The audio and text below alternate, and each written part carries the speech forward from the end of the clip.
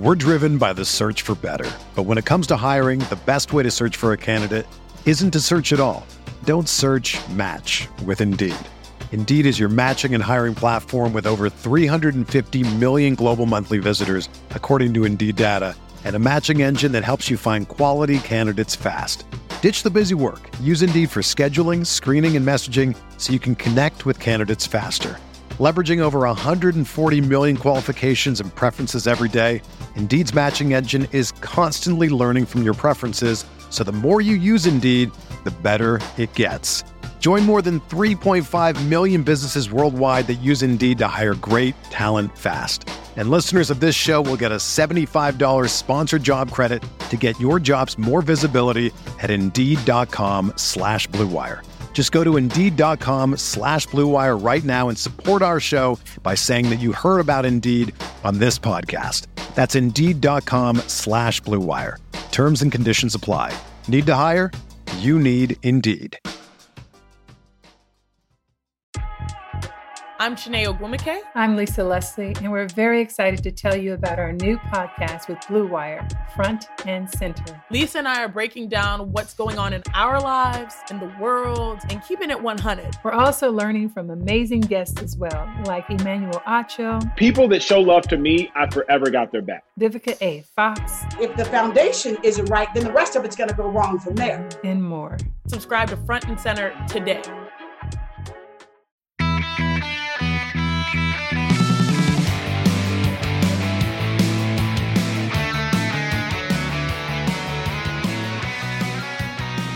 Welcome to episode 226 of the Barcelona Podcast, home to the most influential voices in the FC Barcelona community, brought to you by the Blue Wire Podcast Network.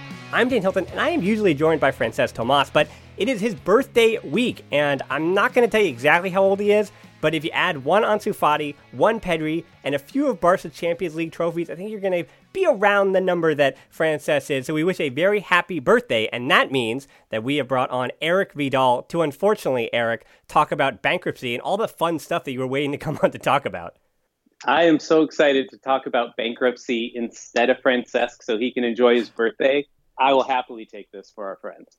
Yeah, so again, happy birthday, feliz cumpleaños to Francesc, but Eric and I unfortunately have to talk about a little bit of bankruptcy. And another question for the listeners, if you're wondering why this show is coming out even prior to Dinamo Kiev, so you might even have this in your ears after the Champions League match, but again, we don't know what happens, but I think regardless of what happens, the big idea of bankruptcy is still hanging over the club, and that's kind of the story of the week. So that's why we're doing our La Ronda, our listener questions now with that kind of thing. And where we start, as I said, we're going to talk about Sergio Busquets and some of the fun stuff that could be happening on the field and not so fun. Again, Busquets, maybe not a positive story, but the very negative story is about bankruptcy. So Abbas, Sean, Mad Taha, they all asked about bankruptcy, and Ellie, with a little more detail on his question, looks like Alfred Martinez has reported the club may have to declare bankruptcy as soon as Thursday if 190 million euros are not agreed upon between the management committee and the players' lawyers to bring down those salaries so that the club can get under that threshold. Now, he asked any Dan specific, or in this case, Eric specific details that we can get in on this.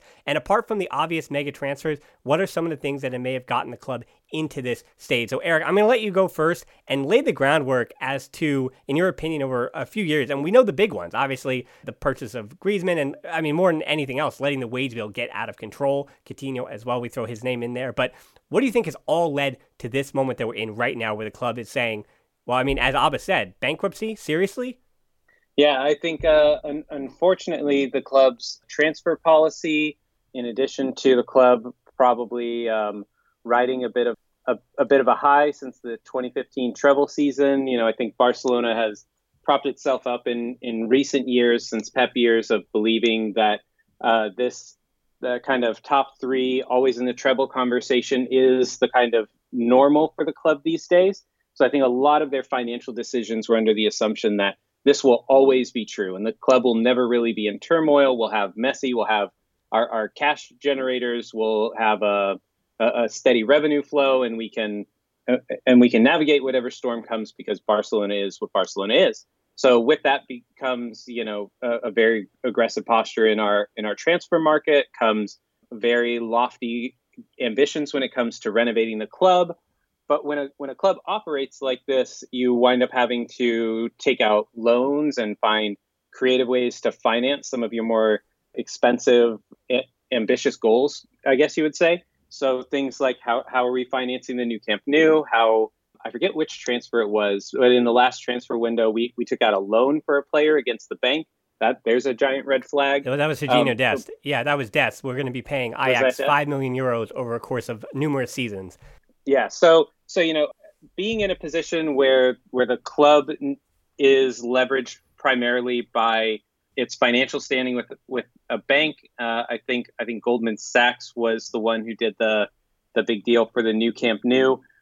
Obviously, you have to find financing for that, but when you're even up against player salaries being put up against the bank, that puts the club in a really tough spot. So I think the club had these very ambitious goals of what they were going to be able to do and project into the future, and they were all very dependent on the ship staying afloat and the ship running its course. And I think when you look at the Galacticos signings era that we're I guess still currently in, you really see this club that believes that it's going to get back to its old form and that the bad form is just temporary. And I think this is partly Bartomeu's hubris, believing that the problem is not himself and not wanting to take that accountability. And I think that really when you believe that everything that's going wrong with the club is not a product of yourself, but is a product of the things going on around you, you have no reason to question your assumptions. And so you keep spending and you keep making these decisions to prop yourself up and not rock the boat and believe that things will right themselves when you just make a couple more purchases, when you just make a couple more moves.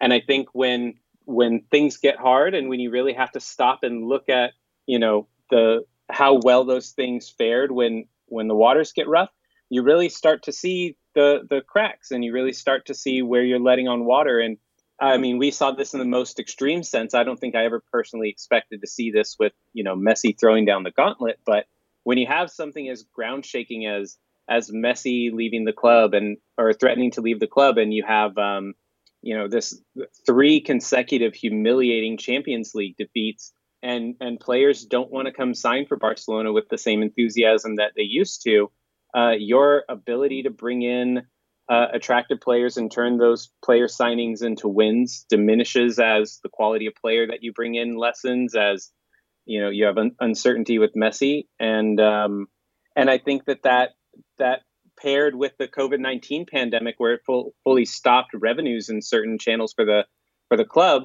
paints this or created this scenario where the club is no longer able to extend this long-term strategy where it can talk about the future and it can talk about the signings it's going to have and how those signings are going to generate more Champions League revenue and more ticket sales. And now their feet are against the fire and they're in dire straits. So to kind of place to lay that place setting for us, that's currently my understanding of it, and I think that's kind of how the club got here.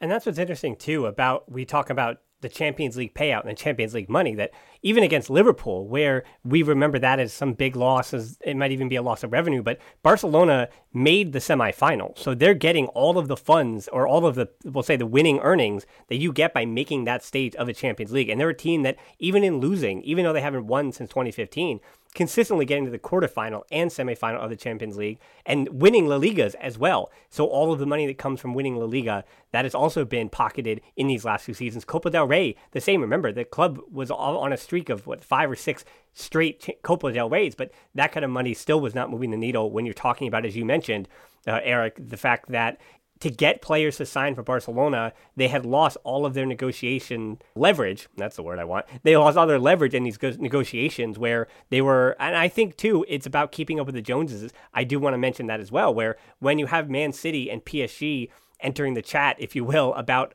Frankie de Jong, and now you have Barcelona who just, they're owned by the members. They're not owned by an ownership group as Man City and PSG are, very, very wealthy ownership groups, or even a Chelsea who's owned by a very, very wealthy owner, where because Barcelona is merely run by a president who, yes, the board have their financial assets tied to the club. That's how you get into that presidency, but it's still owned by the members. And so that's a really important point here. And I think that's what goes to what happens with the club and what happens if bankruptcy winds up being the only option.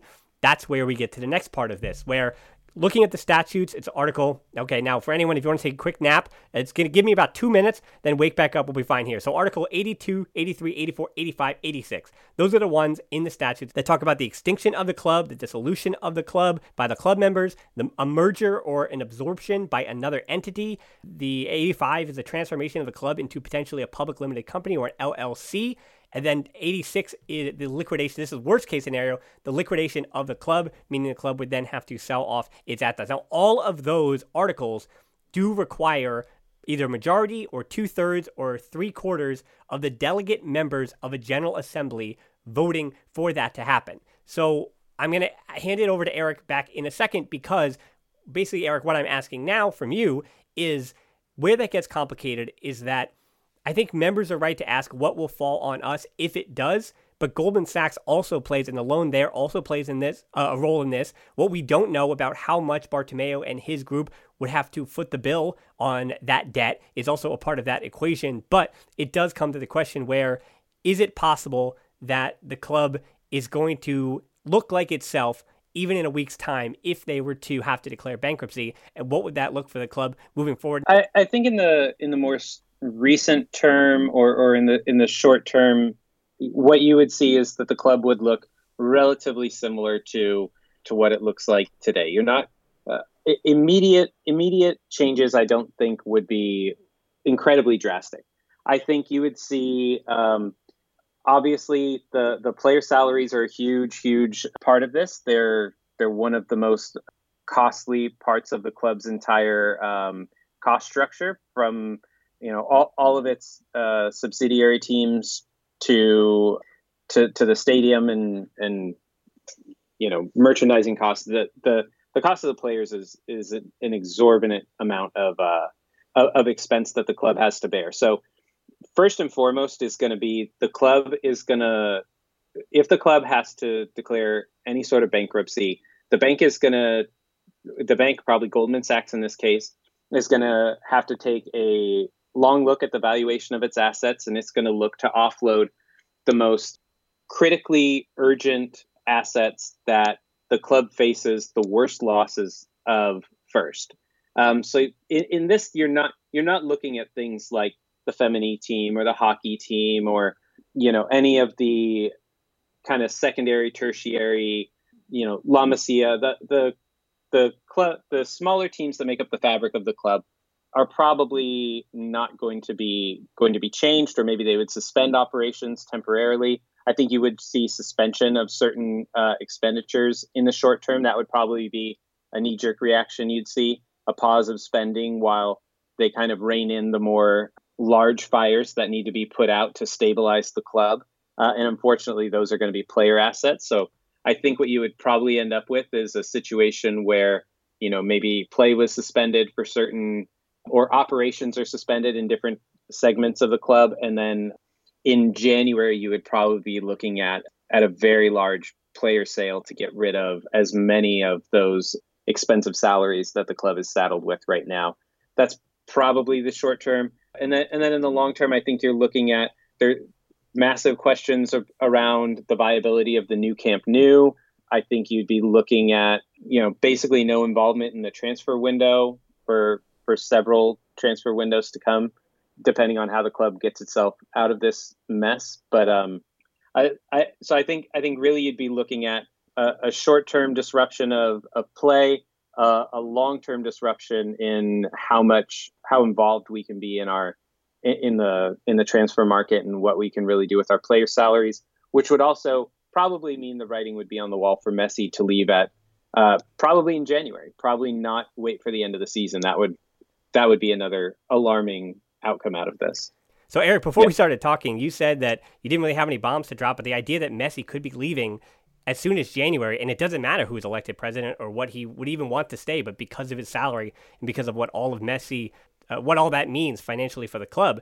Well, I think I'm going to try to put that together while we're on our ad break, and then we'll finish off this point and talk a little bit more about things, I guess, that are a little more digestible. We'll talk about things on the field after this break. Even though sports had a break, your business didn't.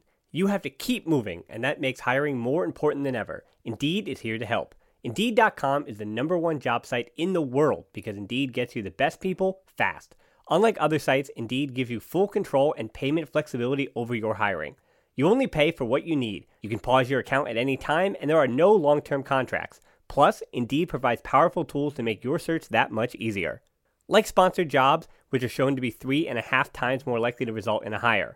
With 73% of online job seekers visiting Indeed each month, Indeed is going to get you the important hire you need, just like they have for over 3 million businesses.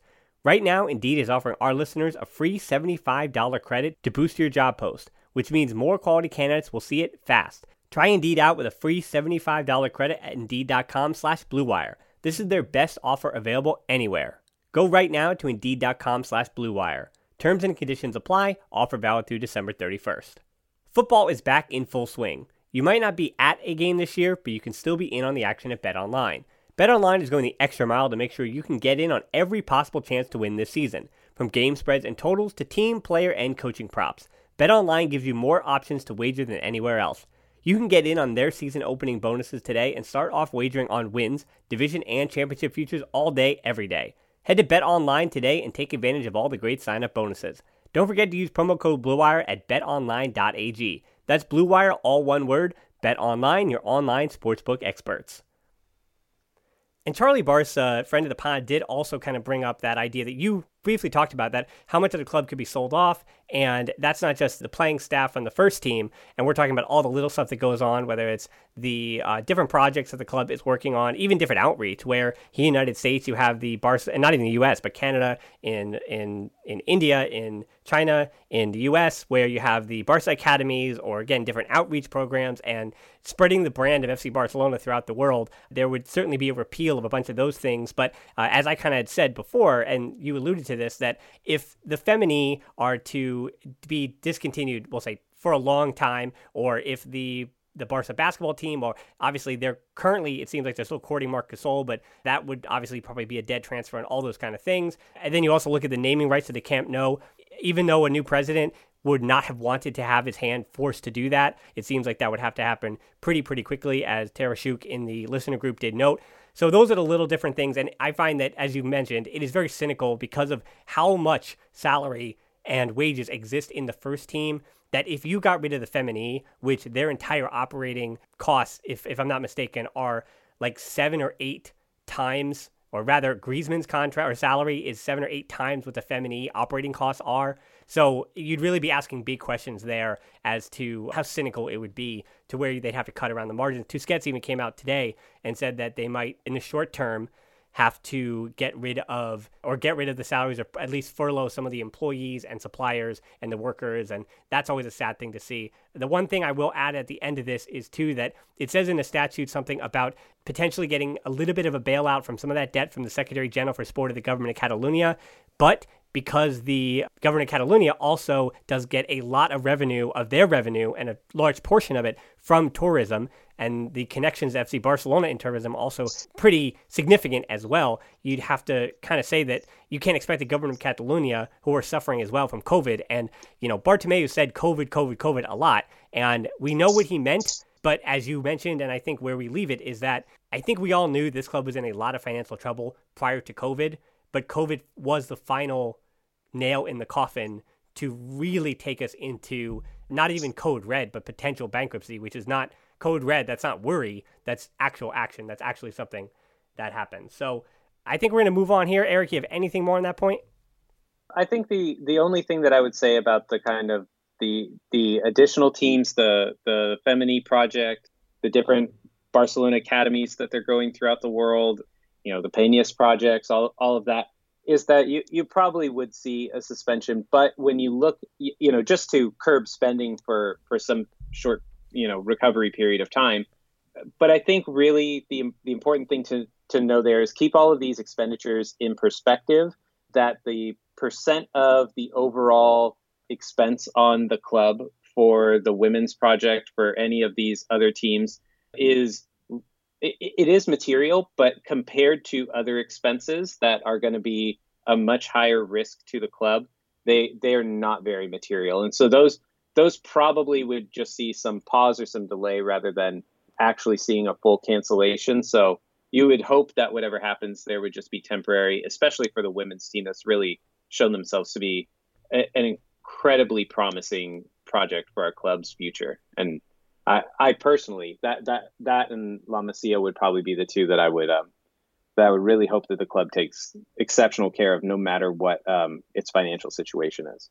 Yeah, I definitely agree with that Femini point. I've been really excited to see the progress that's been put in. And I know whether the people have opinions on whether or not they're going to watch them, but the leaps and bounds that they have grown, and women's football in particular on the European scene is just jumping ahead leaps and bounds over the last 2, 3, 4, 5 seasons. It's not just going to be Wolfsburg and Lyon very, very shortly in the near future, and I hope Barca winds up being able to join that. Well, speaking of European success, though, and the future of European clubs, obviously the FC Barcelona first team, the men's version, it looks like they are dealing with a difficult way of changing what was old and what is new. And I even wrote for the website today, we saw the only news of today was Serginho Dest, Carlos de la Fuente named to the U.S. men's national team. And I kind of did provoke the question, and we're going to talk about Busquets here, because I did kind of ask the question as to this youth project that we're seeing from Koeman. You cannot deny that Koeman is playing his kids. He is playing, well, yes, Fati deserves to be there, but he is playing Pedri. He's getting a full run out. He's playing Dest. You're seeing Trincao,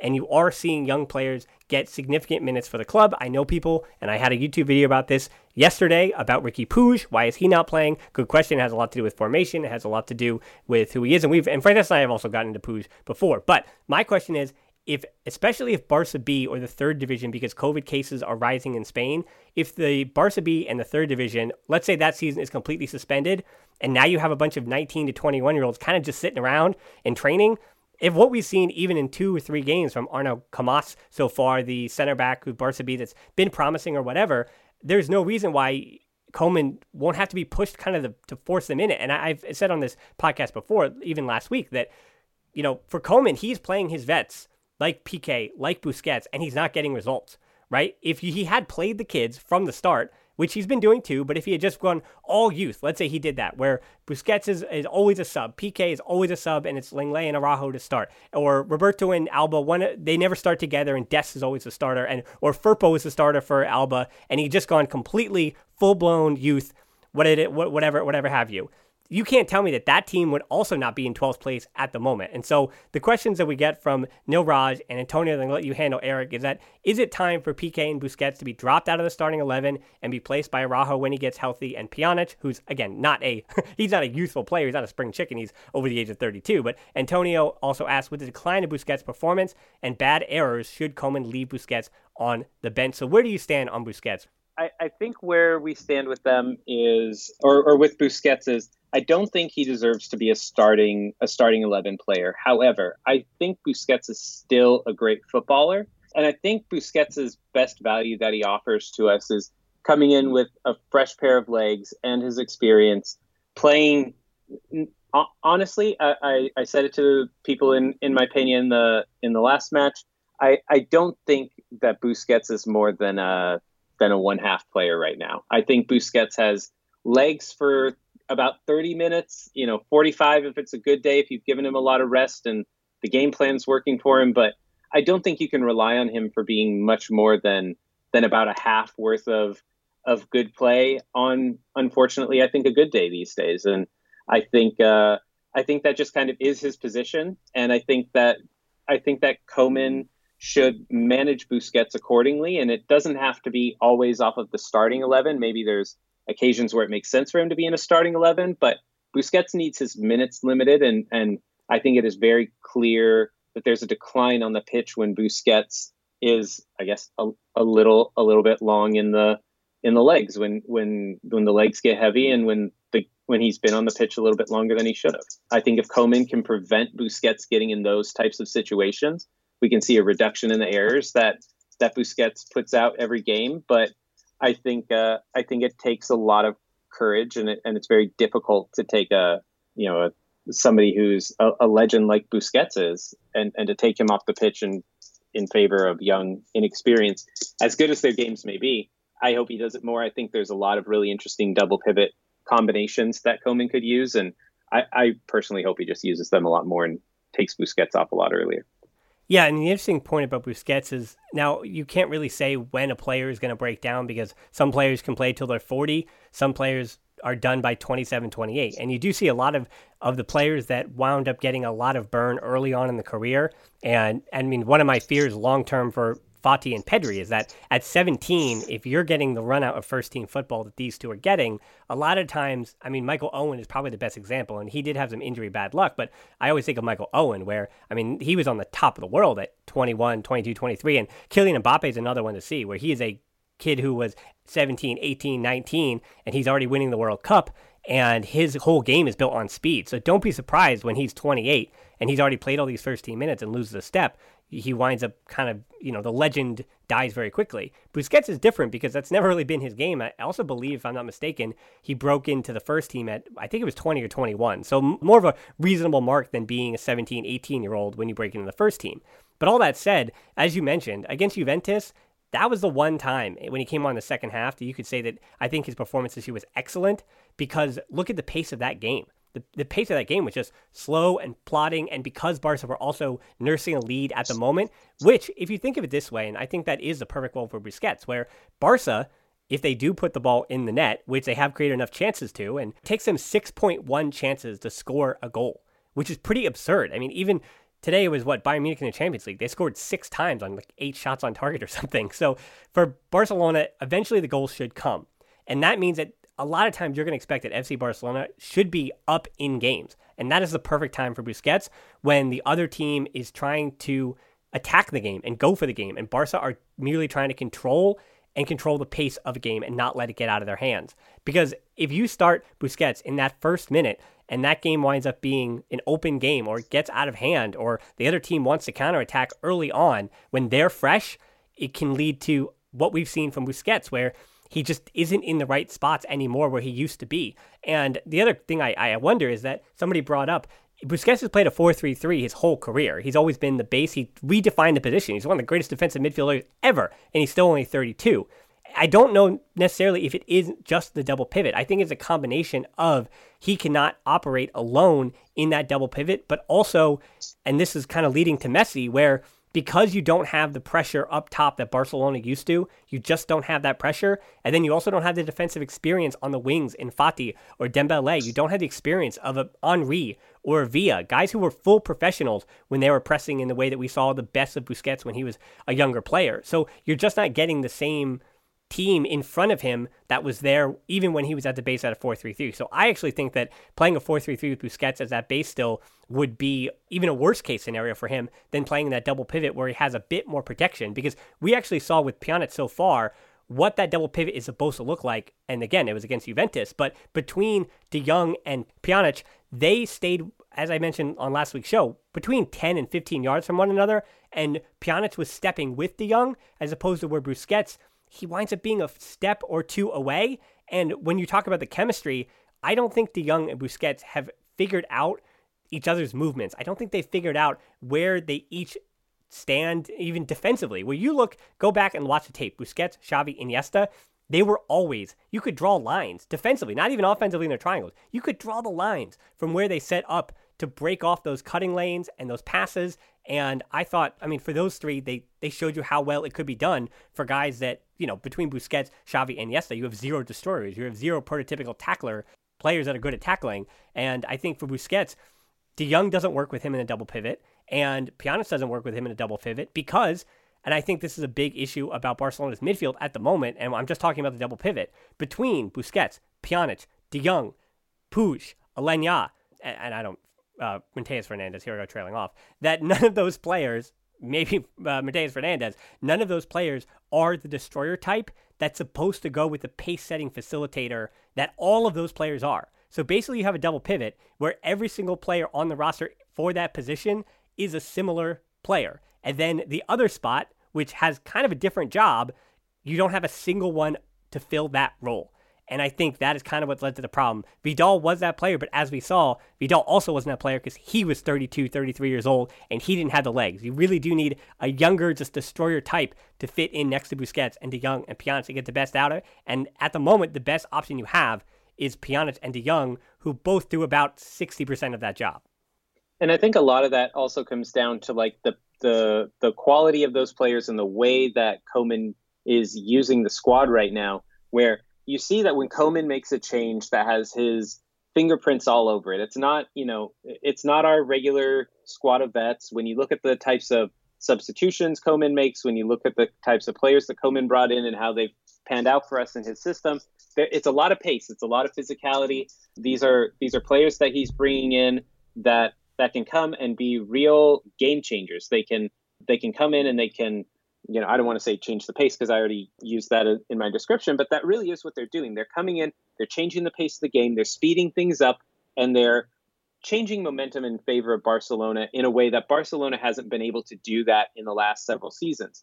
And I think that personnel group is part of what makes Busquets' comparison look so stark and so unfavorable to him, is that when you're surrounded in a midfield of younger players, faster players, or players that the coach handpicked, or some combination of the coach and the board picked to bring in this new spark to Barcelona and to bring in this rejuvenated life to Barcelona, Busquets and his slower, more methodical, very cerebral, like tiki-taka kind of philosophy that I think, me personally, that I think of when I think of Busquets, that invisible hand that kind of guides the midfield with Iniesta and Xavi, that type of player doesn't really fit in the system, that not just the system, but also the personnel group that Koeman has built with this team.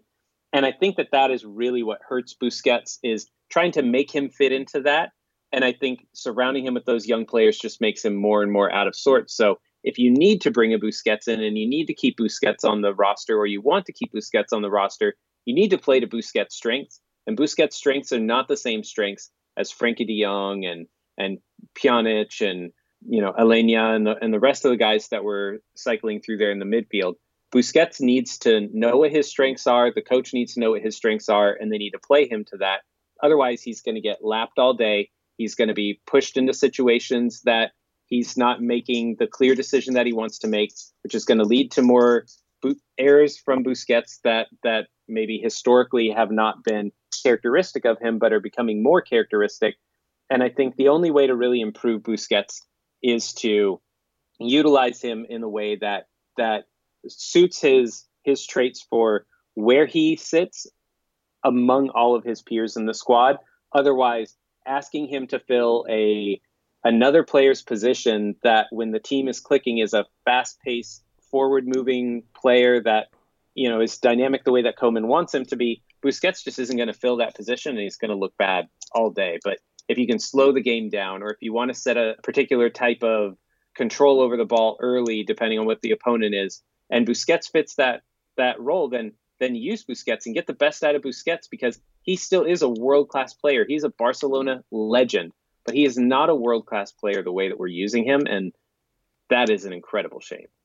Well, yeah, I mean, and he has kind of been a microcosm of what's been happening under Koeman, where we are seeing, if you think about the way the team played against under Valverde and under Setien, you could say that there's been progress, but it looks different than we would have expected. So Emmanuel does ask, do you think that the club has made progress on the field of play under Koeman? And I think how we're defining progress is a big one, because as I've mentioned, as far as playing the youth and setting this team up for the future, I think Koeman has already hit all those boxes and will continue to hit those boxes by trusting in youth and putting them in situations to succeed.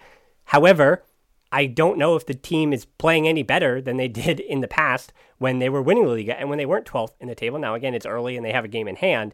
But Eric, do you think that the team has made progress on the field of play? In look and in visual style, sure, absolutely. The team looks younger, looks a little bit faster. We move the ball in a more attractive way. Absolutely, we've made some progress there. But I think it is important to put back into perspective, there are not that many changes that we've fundamentally made to the squad since the 8-2 humiliation. We are still predominantly that same group of players. We're predominantly that same team. Things have changed incrementally, and a lot of them are promising, but Barcelona still is that team. And until Barcelona can put together a cohesive, clear game plan that uses all of its substitutions and plays its players in their best positions, Barcelona's not going to make the types of strides that we need it to make to win trophies. So are we moving the needle? Sure. Is it what we all want to win trophies? And is it enough in such a short period of time, I think the jury's still out on that.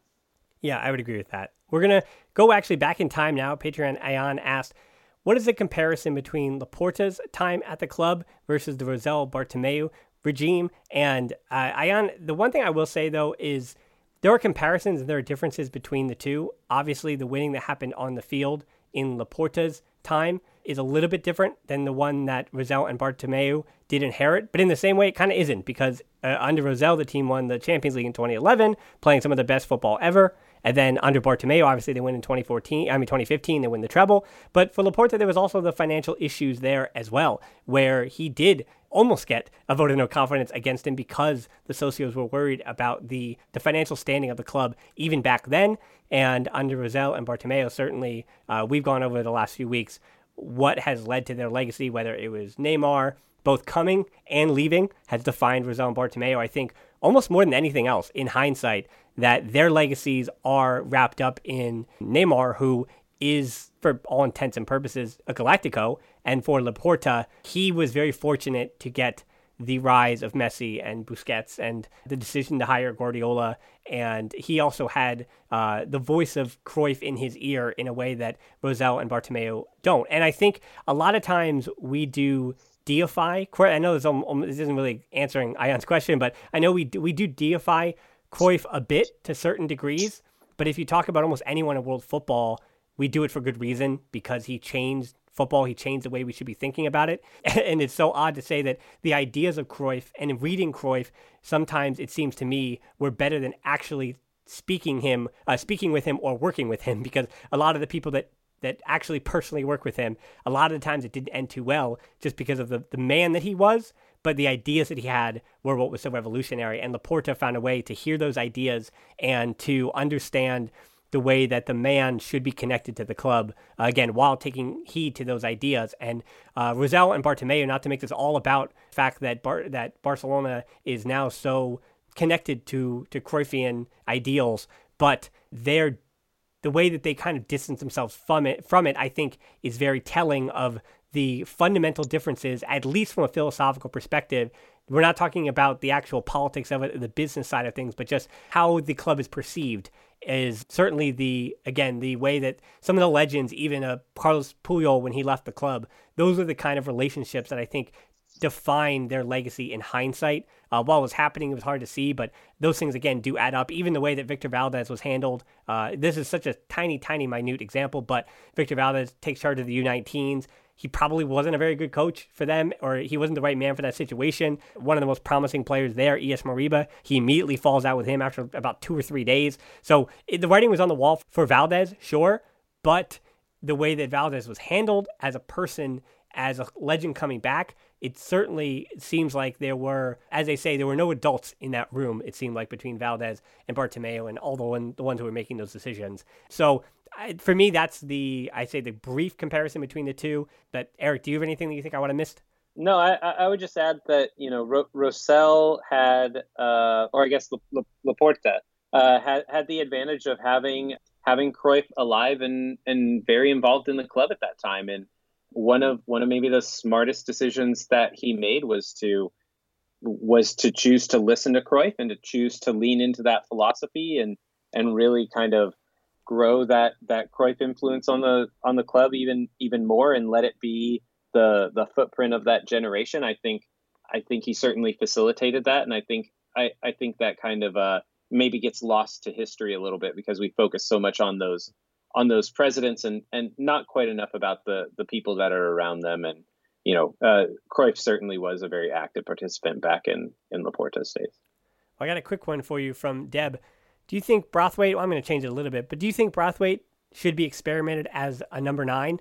Not even against the bigger teams, but do you think he should be given maybe a start or two to see what it looks like when Barca are actually using a regular number 9? Yeah, we're not winning games right now. Absolutely. You have a personnel group. You need to play to your strengths. And, I think we underutilize our subs right now.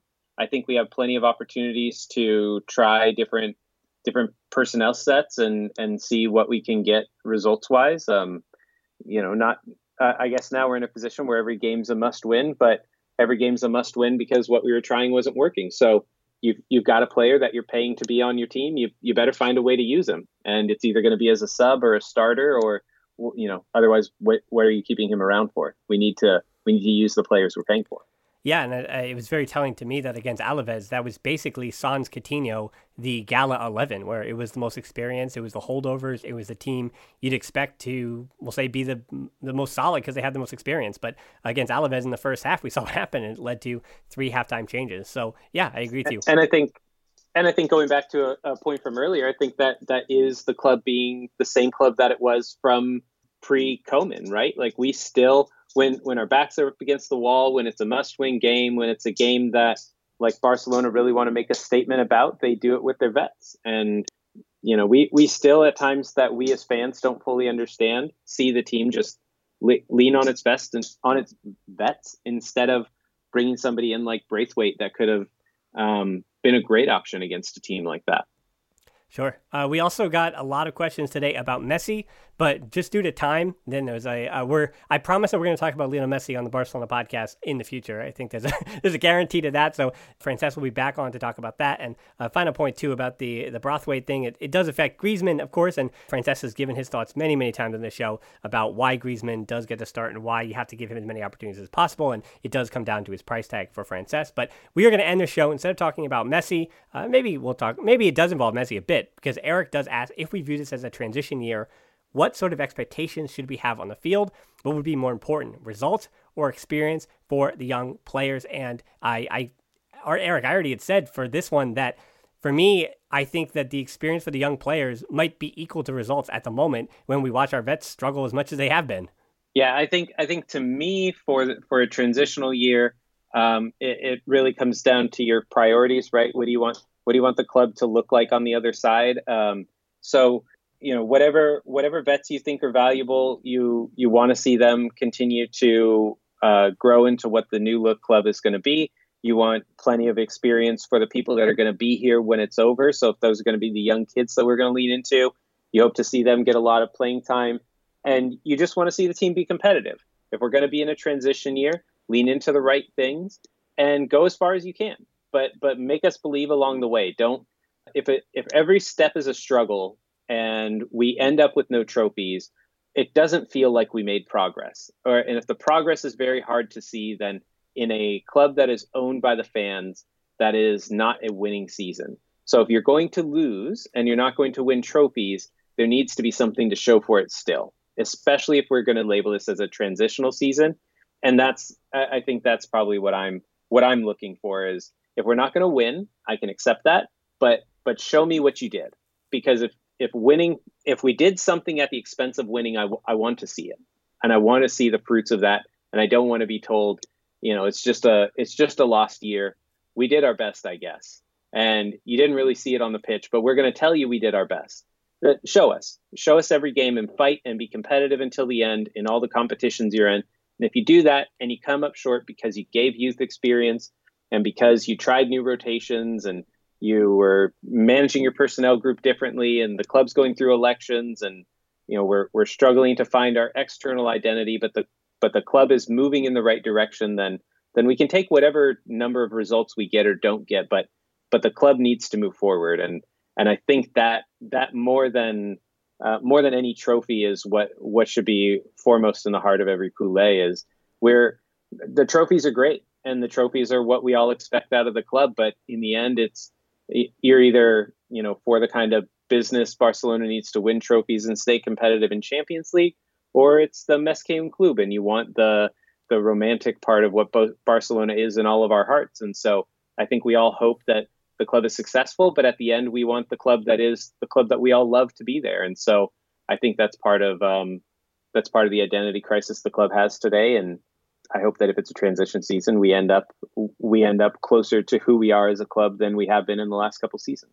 Eric, I think that was beautifully said. I don't really want to muddy the waters by adding anything. So I just want to thank you for coming on again. You can find Eric. He is with the LA Peña, that is Los Angeles Peña. So find them online and get connected if you live in the LA area. And if you don't live in the LA area, well, get connected to your local Peña, because a lot of them are still having communications, and whether it's Zoom or watching the games together in groups, Some have been doing socially distanced, but most are still doing via Zoom and links and just video together and just being together and still watching the games as groups in any way that we possibly can. So plenty of thanks, not only for coming on the show, but Eric, for all of your efforts and all the efforts of all the people involved in Peñas who are doing all that work to sustain the Barcelona community, even if it is online in this time. Yeah, thank you for having me on, and I hope that we're all kind of back together and enjoying football soon. But in the meantime, like you said, Dan, connecting with your local Peña, connecting with other Barcelona fans is the best way to get through this hard Barcelona season, this hard year. Those Zooms that we do every week in our Peña are really rewarding to just all see each other, talk to each other, feel like you got that bit of normalcy. And we talk every week whether or not we get any juicy Barcelona news or not. Sometimes you retread the same topics again and again, but you talk about Barcelona in a way that gives you hope for the future. So that's definitely what we try to do. And we meet some games, we don't meet for others. We do our best based on the real situation, and every Peña has that going on. So connect with your friends, make some new friends, go visit somebody's Zoom, have a good chat with some fellow Culés. All the Peñas around the world are really fantastic to be a part of and to get to know. So I encourage your viewers to keep doing that. And thank you, Dan, for your support of the Peñas movement. We all appreciate having you guys around. Of course. Yeah. Thank you for joining the show, Eric. And thanks our listeners to tuning in. You can tap in your app and check out the show notes to subscribe. Find us on social media. We're on Twitter at the Barcelona Pod or at HiltonD13 for me. On Instagram at the Barcelona Pod. Our closed Facebook group is tbpod.link/group for deeper dives, discussions, all that. You can also help us out on Patreon to continue making these shows at tbpod.link/Patreon. We're also on YouTube, where there's a lot of specialty content over there on the YouTube channel, The Barcelona Podcast. Check us out there. Hit that subscription button. And thanks so much for tuning in to The Barcelona Podcast. Until next time, talk to you soon. And Forza Barça. Forza Barça.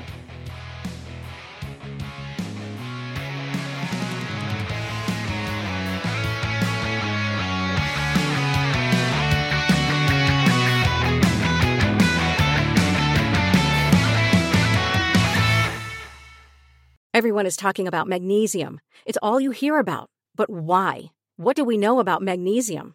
Well, magnesium is the number one mineral that 75% of Americans are deficient in. If you are a woman over 35, magnesium will help you rediscover balance, energy, and vitality. Magnesium supports more than 300 enzymatic reactions in your body, including those involved in hormonal balance. From functional medicine doctors to mental well-being and female hormone experts, we all know that magnesium is the one mineral to improve all aspects of well-being and health. But which one? Magnesium Breakthrough from Bioptimizers, the trusted choice recommended by leading experts with 7 best-absorbed forms of magnesium to ensure your body receives the support it needs for overall well-being. Go to bioptimizers.com/balance today and use code BALANCE10 for 10% off. Support your journey to wellness at bioptimizers.com/balance. Magnesium Breakthrough from Bioptimizers, your foundation to optimal health and vitality.